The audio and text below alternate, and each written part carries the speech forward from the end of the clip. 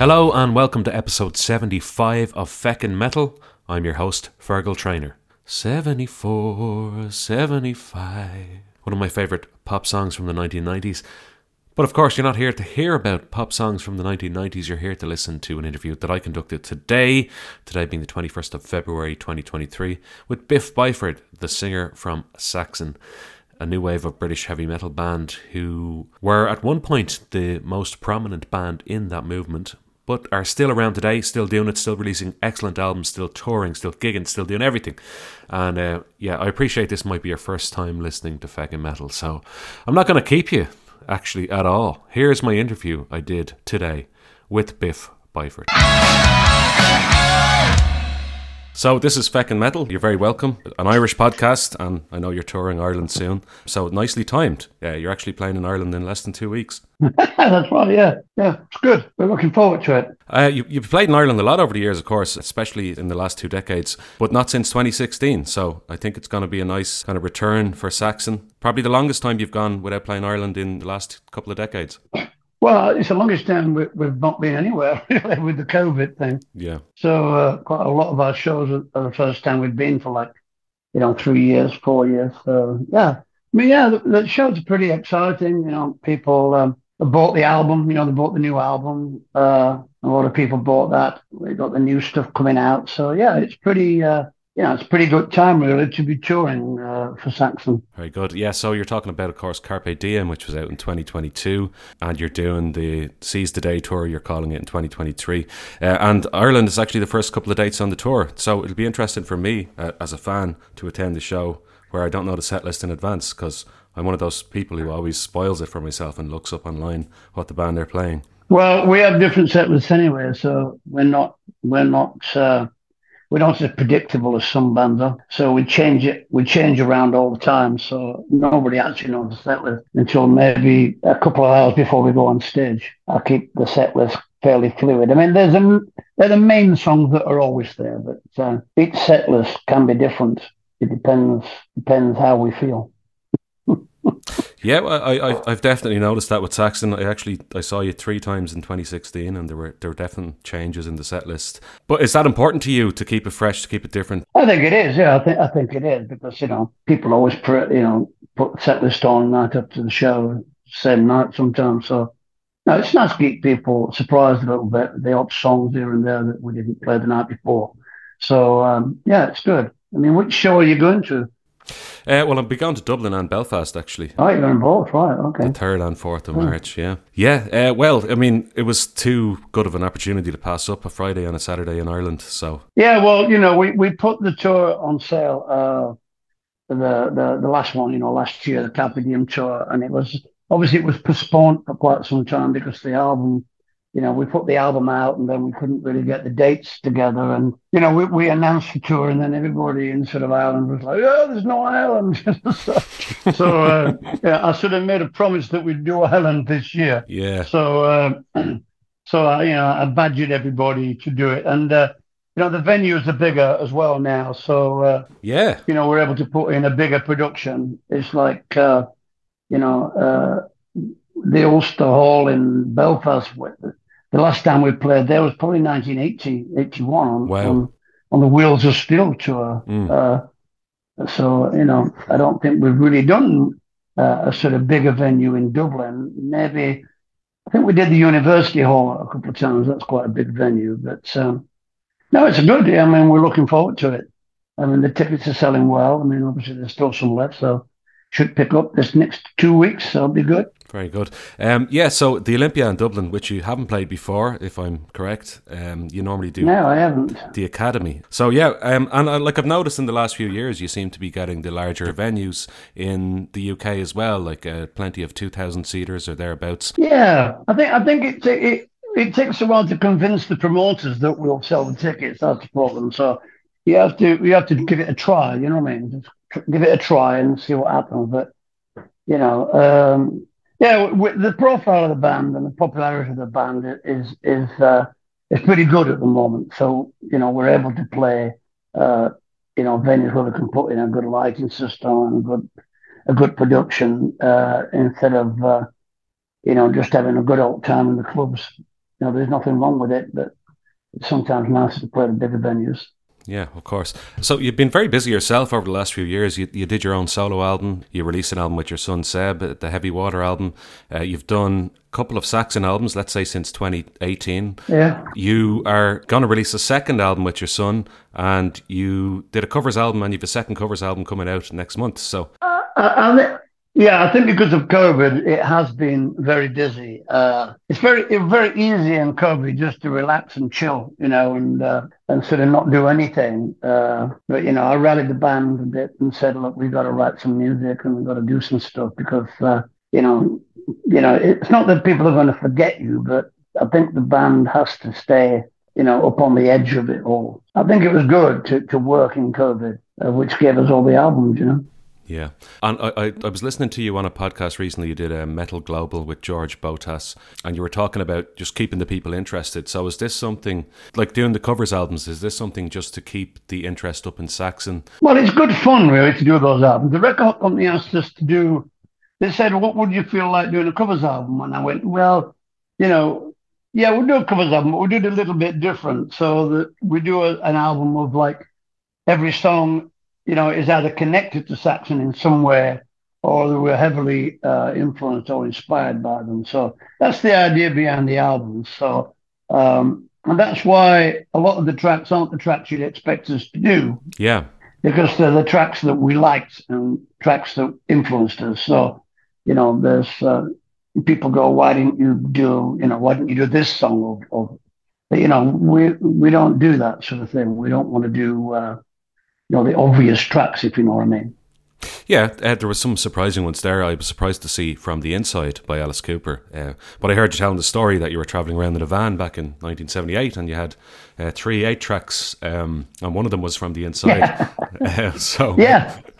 Yeah. And another one was ZZ Top Fandango, so that connects them well, because there's a Stray Dogs ZZ Top song on the album. So, yeah, it's just all connected, I mean, obviously Nazareth, we toured with them in 1980, just before the Wheels of Steel album came out. So, we were connected to Nazareth. We played with them lots and lots of times. Yeah. I sang on stage with them a few times.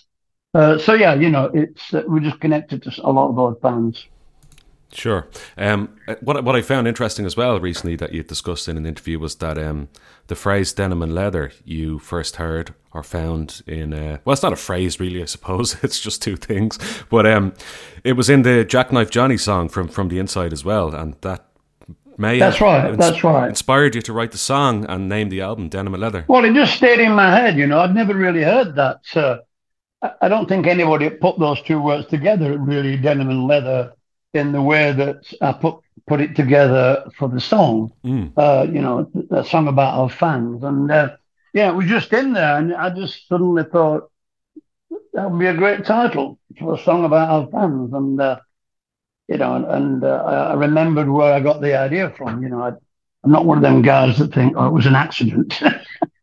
So yeah, that's where the phrase came from Alice, So, yeah, pretty good. Good. I was having a read of your book there that was released in 2007. I was just having a read of that recently. And you mentioned at the time when you were playing the pub circuit with your earlier bands like Coast, doing covers was kind of like selling your soul. And it was seen as maybe the easy route, but you maybe got paid like £500 a night to do a cover set in a pub. And some people saw that as a success, and they almost sneered upon the bands doing their own material. And you said that's right. With your own band, you were playing for maybe £50 a night, but you had a desire and a drive to write your own material. And I was wondering, obviously, of course, a lot of water was under the bridge since then. You've written 23 studio albums of original material, but are you doing the covers albums now because you feel you missed out on that? Or at the time, was the temptation there to play covers?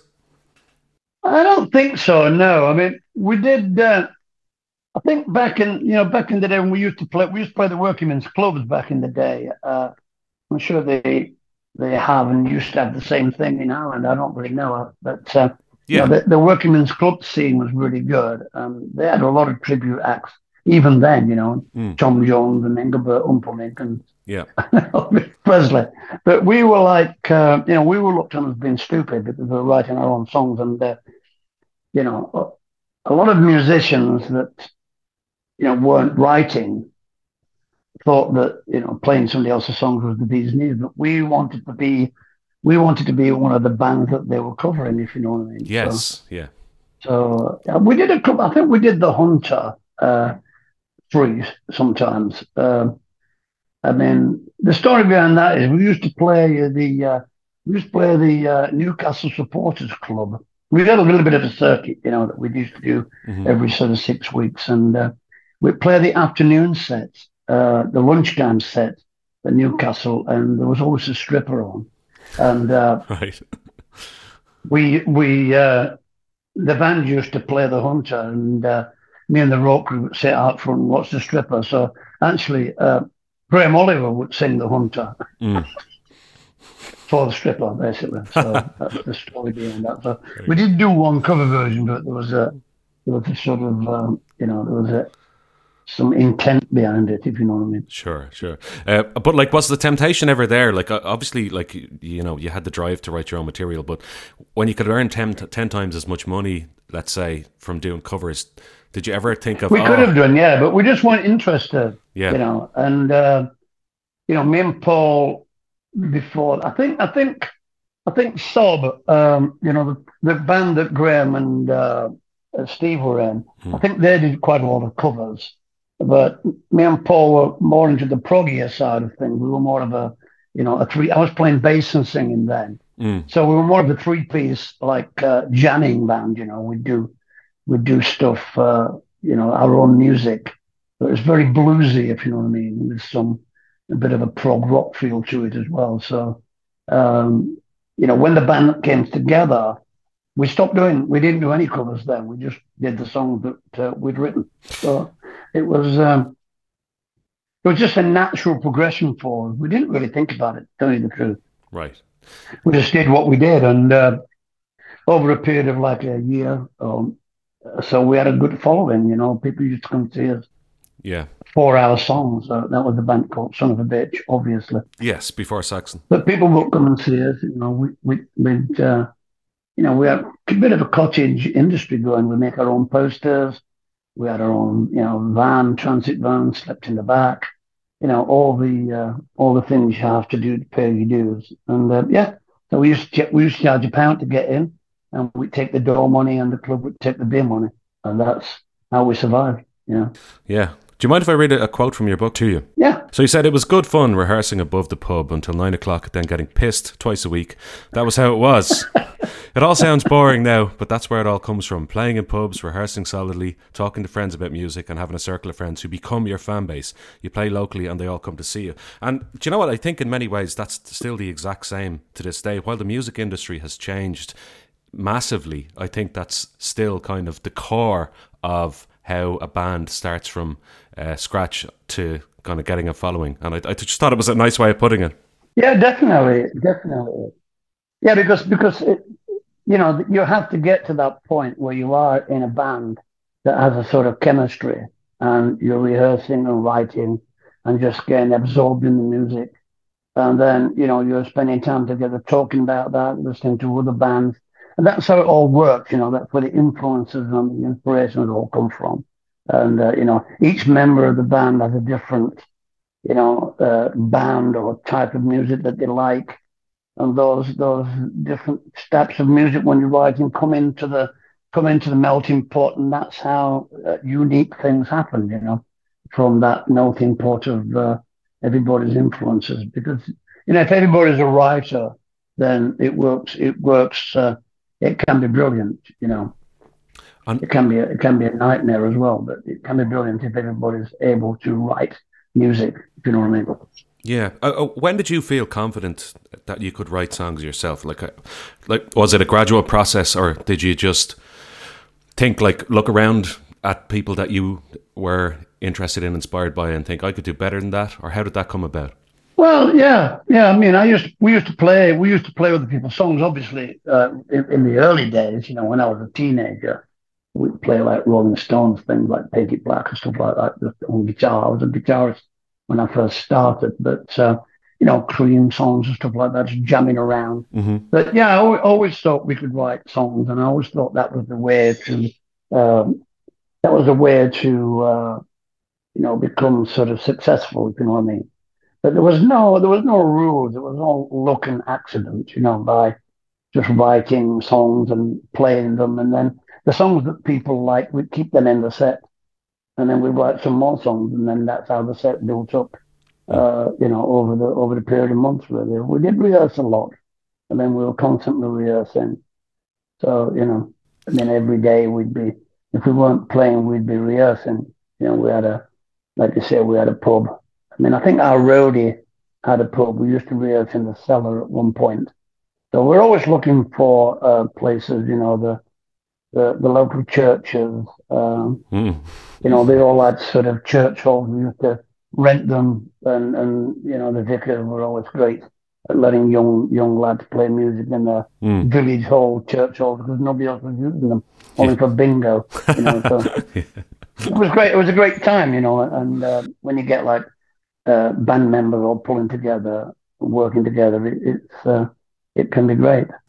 So when things kind of started to take off for you then, and the phrase "the new wave of British heavy metal" was being thrown around in the media and magazines, things like that, did you feel that you were part of a movement, or was it always just you doing your own thing and the media created this movement? Yeah, I think it was us doing our own thing, to tell you the truth. Originally, people came to see us, and then a week later we'd have a fantastic review in a newspaper, Yeah. in one of the magazines. So we were very surprised. We didn't know they were there, if you know what I mean. Mm. So it all started.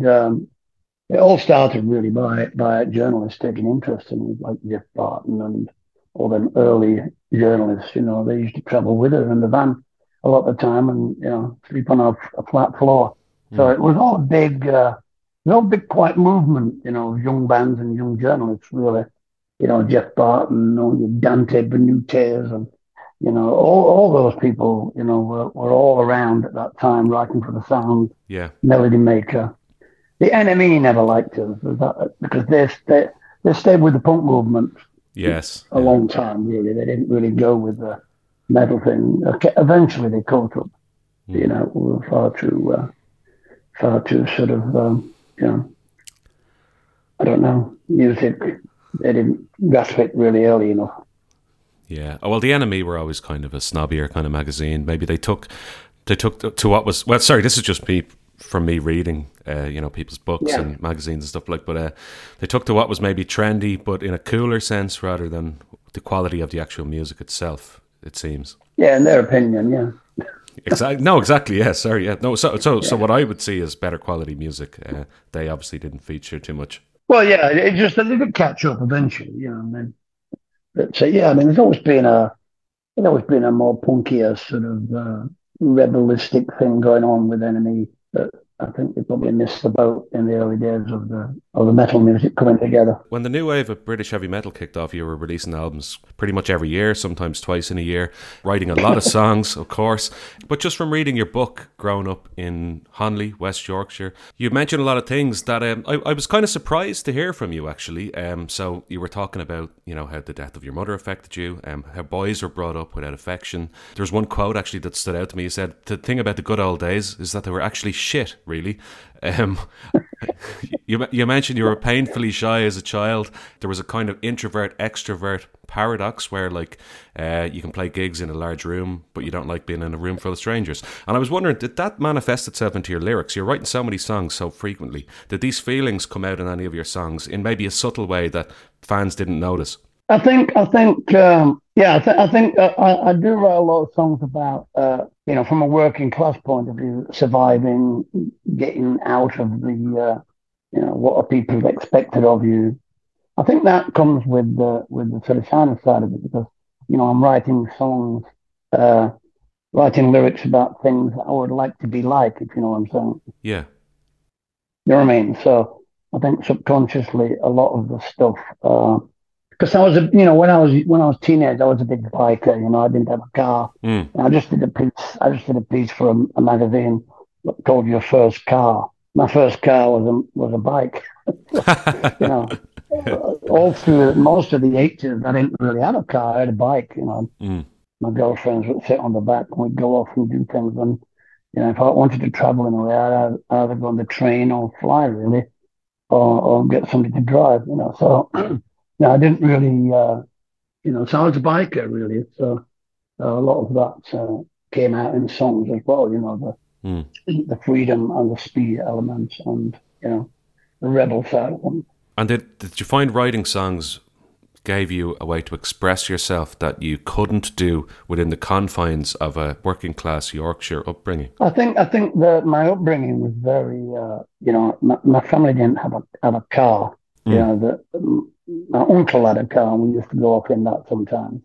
But we were very sort of, you know, lived near the textile mill where my father worked, Yeah. and my mother worked as well. Actually, so we all lived there, you know, within that sort of community of, you know, the school was, you know, at the bottom of the lane. So you didn't really have to go anywhere, really. There was a corner shop there, you know, there's no supermarket. So, yeah, so everything was done in that area. So, you know, I didn't see any bands and things until I started to get mobile on the bike.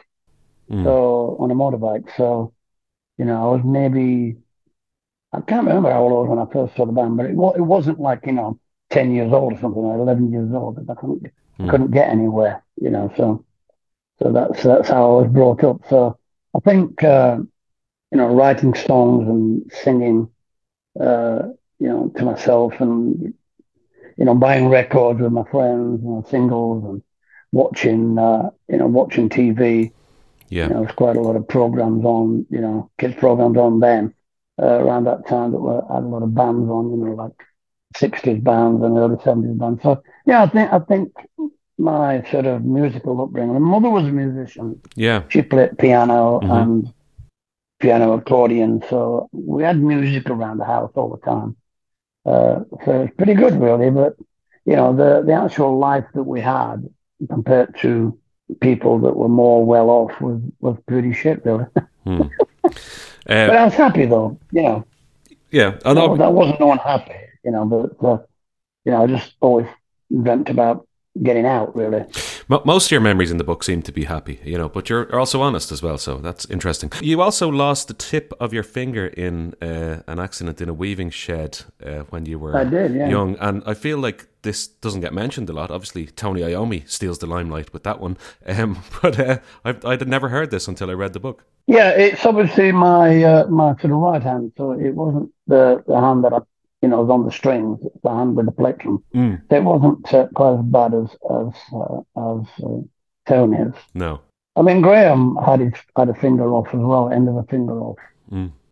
So he struggled for a while playing guitar. But for me, well, I didn't play bass with my fingers, you see. So I was a plectrum player, so it wasn't quite as bad. Bloody hurt though, but yeah, I got over that. So I can only you know, imagine, fairly yeah. quickly. Yeah, But and like I know your father lost an arm as well. It seemed like accidents, like yeah, physical accidents, were quite common because of the nature of the work the nature of the work that you did. Physical accidents, injuries, yeah.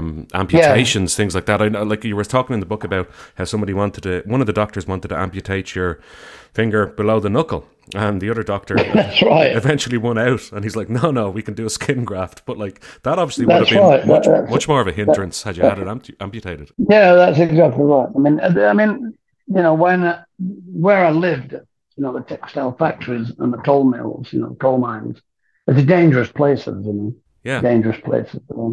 Not so much now, you know, well, not so much in the 80s. It sort of changed a bit.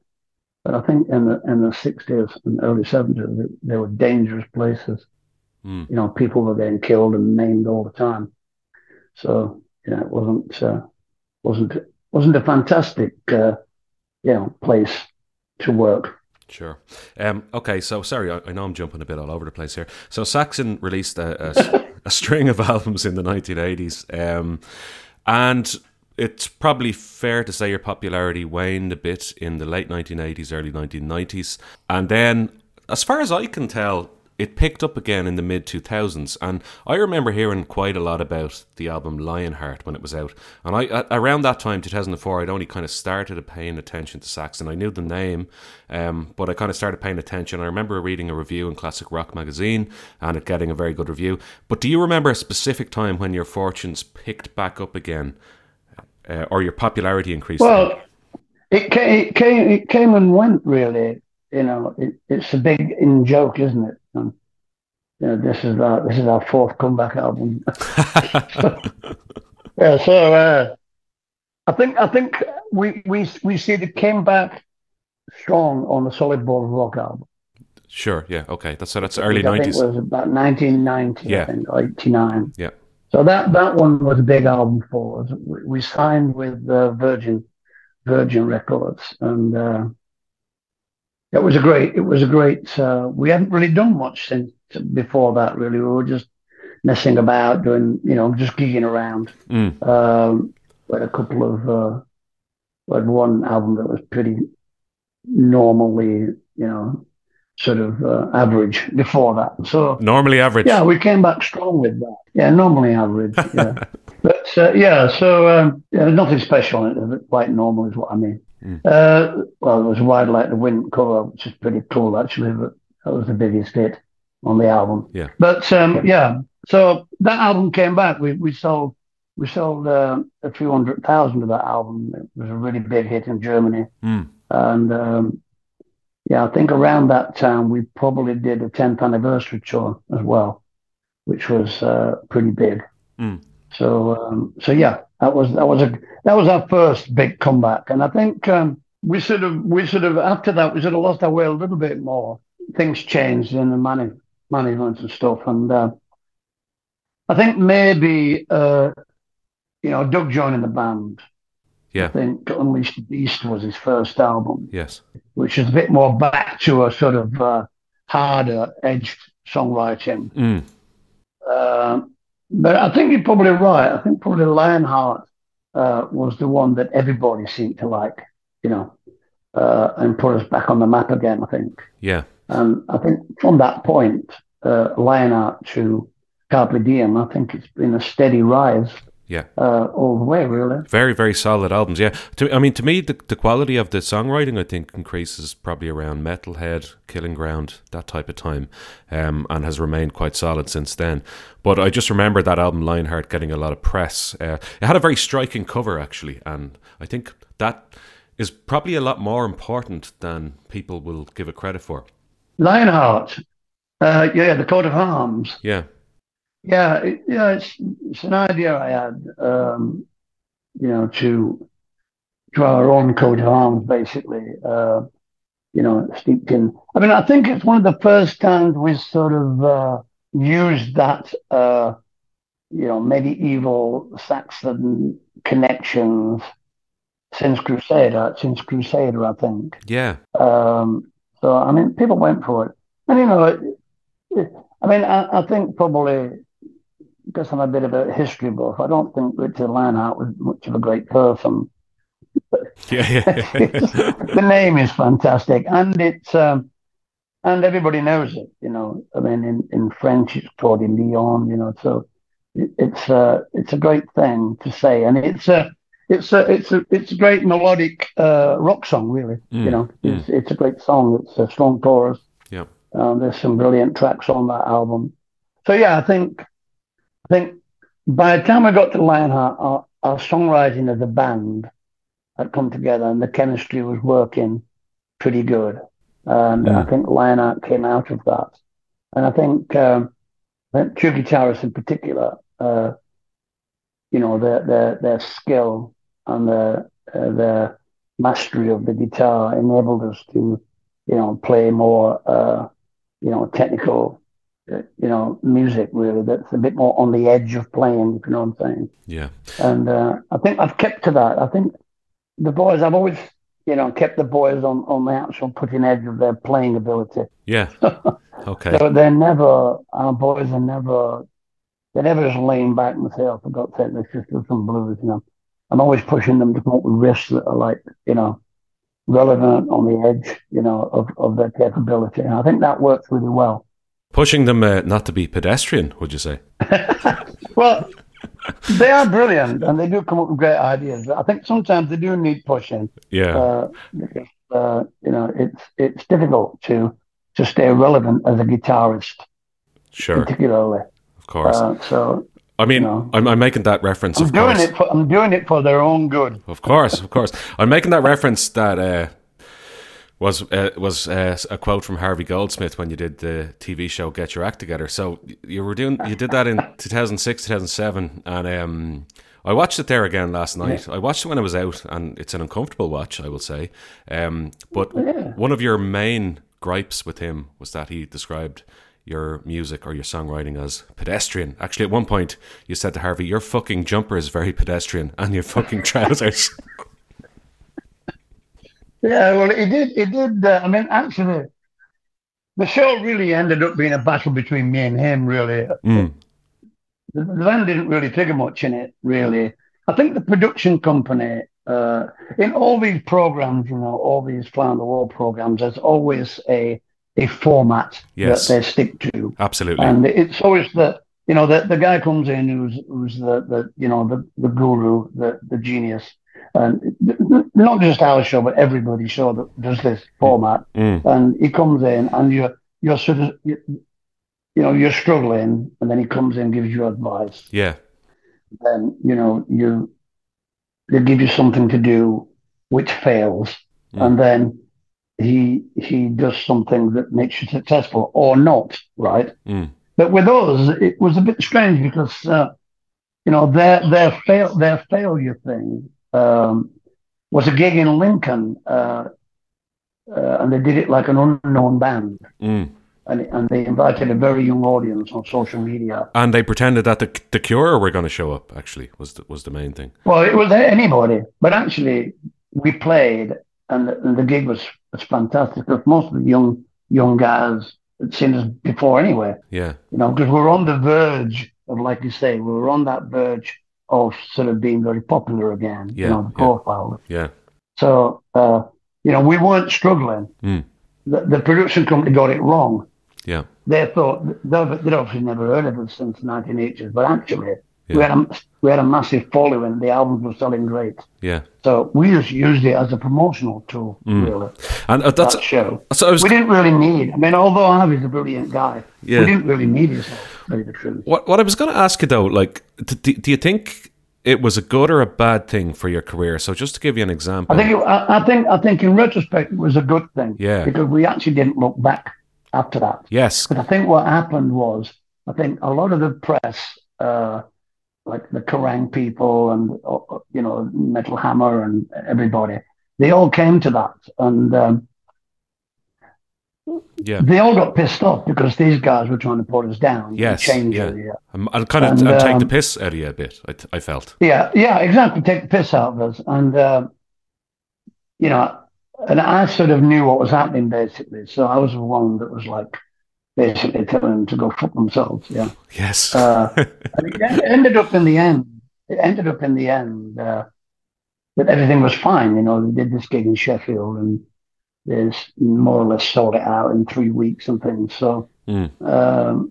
they couldn't. What I'm saying is, they did this stupid football match, which was our failure. Okay, that was the failure element Yes. of it. Yeah. That was awful, to be honest. Yeah. And we went through it, but we treated it like, and unfortunately, it was a Sunderland away crowd, Yeah. and I think they were losing, so they were They like were really, 2-0 down. Yeah. really, really Hostile. nasty, Yeah. The police were saying, don't say anything, don't do anything, just go out there, have a good laugh. And Harvey said, "I'm coming out with you," and I said, "Harvey, fucking stay there, yeah. Yeah. You don't want to come out there with us, yeah." Mm. So we made him stay in the dressing room. So we went out and did it, and it was a failure. So that's what the show was, though. Mm. And I think that's the cringy bit of it when we're out there. Oh, certainly the most In that- cringy bit of it. Yeah, definitely. Although the other cringy bit is where they're going to get you to have a makeover and get your hair cut and all that. But Oh, that was crazy. You were like- it was good fun though. you were like, I fucking Yeah. hate this. Yeah, it was good fun though because we went down Oxford Street, we had all these private fittings in different rooms of like stupid things, Yeah. but we got to keep everything, which is pretty cool. I mean, we wouldn't wear anything that was bad anyway. So Yeah. like I said to him, we're not fucking Green Day. We're not going to wear a blazer and a red tie. Yeah. You know what I'm saying? We're not going to do that. They were like, Yeah. Iron Maiden have changed their image. I said, Ugh. go and look at Iron Maiden. I said Bruce Dickinson's had his haircut. That's it. Yeah. Actually, do you know what? There's no image. When I was There's no watching, image change with Iron Maiden. Yeah. no, I don't think so. When I was watching that, I was like, who was your drummer at the time? Because I couldn't pick him out, and it was actually Nigel Glockler. It was Nigel. But Yeah. I didn't recognise him with the long hair. And then when it came to the part where he was getting his haircut, I was like, there he is. That's right. Because Yeah. I used to see him with the short Yeah. haircut for the last, like, I don't know, 15 Yeah, years. so we just treated that show as a bit of a laugh Yeah. and as a promotional tool, and actually it worked for us, you know. Yeah, I was going to say to you earlier, actually, that so you played Download in 2008, which was shortly after that documentary was out, and 3 more times since then. And if I'm not mistaken, you hadn't played that or the Monsters of Rock Festival since maybe the first one, although you can correct me if I'm wrong. We played the third one. Oh, the third one, sorry, okay. We played 2 Monsters of Rock. Okay. We played the first one, and we played one with Status Quo, I think was headline. Okay, Which must have been 1983, I think, or 82. Right, but do you think the mainstream publicity of that show would have got you on the bill at Download, or are those two things unrelated? Well, I think the guy that runs it is aware that we were on the first one, and you know, the thing with Download, you know, they have the pick of all bands, don't they? You know, so Oh yeah, and it's difficult for festival to choose a bill, you know, because there aren't that many festivals of that size in the UK that do a sort of you know, rock music really. So it's difficult, but yeah, I think they are aware, and you know, we always have to play bands played on for him, you know, the promoter of course. and the audience, obviously, but we couldn't get a gig unless we played that song. Yeah. So yeah, I mean, I like Download, and I like the Monsters of Rock. I mean, obviously, the Monsters of Rock was in the area where the second stage is at Download. Yeah, right, okay. So yeah, it'd be nice to headline that. It'd be nice to headline that second stage actually, in that sort of it's a bit of an amphitheater type thing because it's on a hill. So you know, it's good to do that. I'd like to do that. Whether we will or not, I have no idea. I saw you there in 2016, and you were at the time you were playing in a tent, maybe second to headline. But it was, yeah, we were on before Maiden actually. Yes, and at the end you were like, let's go and watch Iron Maiden after you finished. We headlined the tent, didn't we? Yeah, it was rammed actually. Yeah, I remember that tent was absolutely. It was absolutely rammed. Yeah, it was. And they had to take the sides off, didn't they? So people were outside it. I can't remember. They probably did. Yeah. But during that documentary, you got compared to Iron Maiden a lot. Are you sick of those comparisons? Do you think they're fair, or are you just tired of hearing it? Well, no, I don't tire because we were around together, and we were sort of you know, competing for the same audience back in the day.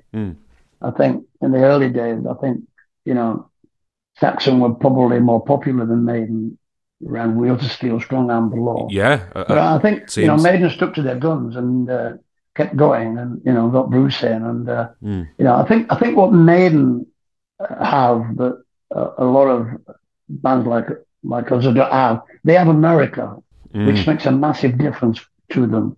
And you know, they're huge now, aren't they? They've gone so huge. So they are the chosen ones, I suppose, of the new wave of British heavy metal that have gone on to transcend, you know, into that sort of, you know, football ground playing status. You know, they're massive. So we don't mind being compared to them. I mean, it's fair enough. You know, we're in some respects, you know, the lyrics are very similar. You know, we both write historic lyrics and, you know, songs about life. So, you know, we're quite similar in some respects, but not in others, if you know what I mean. True. But like somebody said to me recently, and I noted it down, it was a great phrase, and it's comparison is the thief of joy. And I feel that is the way for many things in my life. And people are always trying to compare things to one another, but at the same time, it like the success of Iron Maiden can take away the consistency of the quality of the Saxon albums that have been released for the last 20 years and maybe the first 7 or 8 years as well. So, I mean, it's there's no point, I don't think, in comparing, because it takes away the individuality of the two entities that you're comparing. Yeah, we don't compete with Maiden in any way whatsoever. I mean, we play with them on festivals sometimes. We're mates. You know, we know them quite well. You know, there's never been any animosity. You know, the manager, I know him really well. He's more or less born within the same. Fellow Yorkshireman. Well, he's born quite close to where I was born, so you know. But yeah, you know, I mean, the band and him have done a brilliant job with sticking, you know, Maiden. I mean, they went through a pretty bad time in that '90s period as well. Yeah.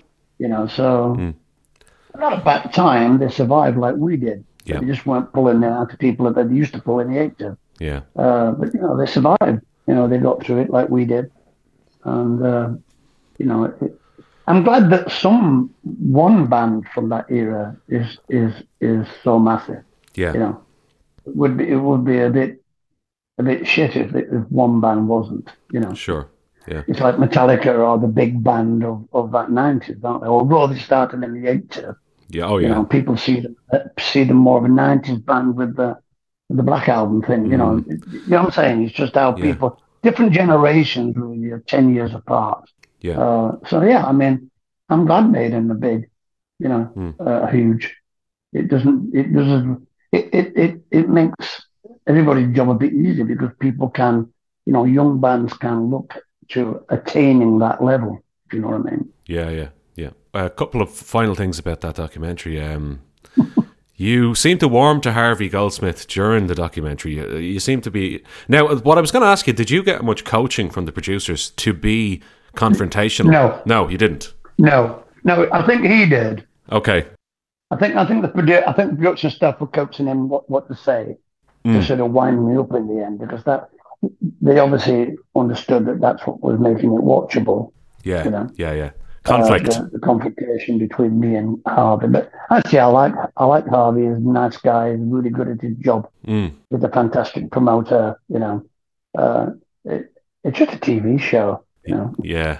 It's just. But I mean, you did tell him to go fuck off a good few times. You did tell him to fuck off a few times and called him a wanker. We did. I did. Yeah, because he was. You know, it was getting on my nerves. But you know, I was really telling the production people to fuck off, not him. If you know what I mean. Mm-hmm. It wasn't really a personal thing. Yeah. It was just some of the things they were getting him to say were ridiculous. Yes. Yeah. Do you know what I mean? No, I do. Yeah. No, and like I mean, the as you said, the air guitar thing in the football stadium was cringy. I saw you did an interview with Eamon Holmes to promote it. That was just seemed like it was from another planet. Biff Byford talking to Eamon Holmes, but you did. Yeah, it was weird. It was weird. You know, we'd like do all. I did a tour of TV things. You know, like young TV shows. You know, it's crazy, really. Yeah. But that's what they can do, really. You know, and I don't think it really did us any harm. As opposed to, it was a bit cringy, but I think people came out of it thinking, yeah, you know, these wankers got them to do that, but they came through, you know. Yeah, They're still the lads, you know. No, I think so. And like, do you know what? A friend of mine posted it there recently on a group chat we have, because me and several of my friends are going to see you in Dublin and Belfast, and I was like, oh, that was a terrible career move, because I remembered watching it back when it was current, you know, when it was actually on television on Channel 4, and then I watched it again yesterday, and I was like, actually, I don't think that was a bad career move at all. I think it was actually good, because just looking at your fortune since then and the types of venues you play, like, for example, playing Sheffield City Hall seemed to be a big deal at the time of the documentary, but since then, you regularly play venues of that size or larger in the UK. That's right. So, like, I don't think it was a bad thing. Yeah. So, I mean, at the time, you know, we had a discussion and decided to do a management record company, and you know, I think it was all right. Yeah, I think maybe if anybody else had done it, might have been a failure, but I think we rallied our troops together. A lot of people who were fans came back to being fans again, picked up all the new fans, and just, you know, people were talking about us. That's simple as that, really. Yeah, very good. I'm going to have to go on soon. I've got another interview coming in. Oh, no worries. Okay, yeah. All right, so that's fine. So Yes, I just wanted to say, so you're always touring, you're playing again in Dublin and Belfast and throughout Europe. It's probably the only time you've had to take a break from touring was your health issue a few years ago. How have you been feeling health-wise since then? Pretty good, you know, yeah, pretty good. Yeah, I'm coping with it pretty good, yeah. It's doing okay. I wouldn't say I was 100%, but it's doing okay, yeah. Okay, doing good. That's good to hear. Yeah. Also, just quickly, great to see you at Keep It True Rising last year in Germany, a festival that I kind of thought you seemed a bit too big for, but you ended up headlining it anyway. And I know a group of people, they're about 10 years younger than me. I'm 37, just for reference, and they all had a fantastic time. So you've still got up-and-coming younger fans in Ireland. We all went over in a big group, and one of the lads said it was is the best heavy metal gig he's ever been to. So there you go. Oh, there you go. That's great. So let's hope we can pull it off in Ireland then, eh? Yeah, absolutely right. Okay, look, I'll let you go. Thank you for your time. I really appreciate it. No problem. Yeah, nice talking to you. Looking forward to seeing you. Might see you in Dublin, and Belfast. And look, I'm sure the shows are going to be great, and I really appreciate you coming on the show. So thank you, Biff. Yeah, great. Okay, cool. See you later. Bye. All right, so that was my interview with Biff Byford from Saxon, the new wave of British heavy metal band. And I will admit that it was a bit scattered, a bit all over the place. In anticipation for the interview, I actually took so many notes. They were to my detriment. And I was looking at a document full of notes that were not really helping me during the interview. So I ended up focusing on a couple of topics, specifically the Harvey Goldsmith documentary, Get Your Act Together. By the way, if you didn't know what the hell we were talking about during that chat, go and look it up on YouTube. It's called Get Your Act Together Saxon, and it's in 3 parts, and it's actually quite a good watch, quite a good insight into Biff, more than anyone else really. The other members of Saxon don't feature in it, except for like cameo appearances in the background, and Nigel Glockler getting his haircut, which is maintained to this day. But yeah, it was a good documentary. But yeah, I was all over the place in the interview because, Biff was a huge deal for me, kind of a big deal. To get on the podcast, I contacted Saxon's PR companies back 2+ years ago when there were only 6 episodes of Feckin' Metal, and I asked them if Biff would be willing to do an interview, and of course I got no response. This time, when I contacted the PR companies, of which there are 3, 2 for the UK and 1 for Europe, in inverted commas, I got a response from all of them. So yeah, it was a bit naive of me to contact them back then when the podcast was in its infancy, but the work that's happened in between then and now seems to have stood me, and they got back to me straight away. Anyway, I really enjoyed that chat. I know we focused a long time on that documentary, which you might not have seen, but that's why I mentioned it there. You should go and watch it. And look, it jumped around chronologically, but I was delighted to talk to Biff, and I can't wait to see Saxon in Dublin and Belfast on the 3rd and 4th of March 2023. That's going to do it for this episode of Feckin' Metal.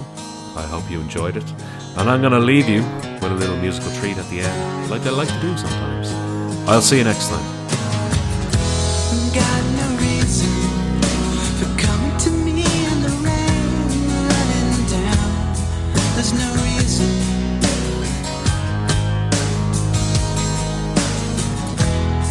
And the same voice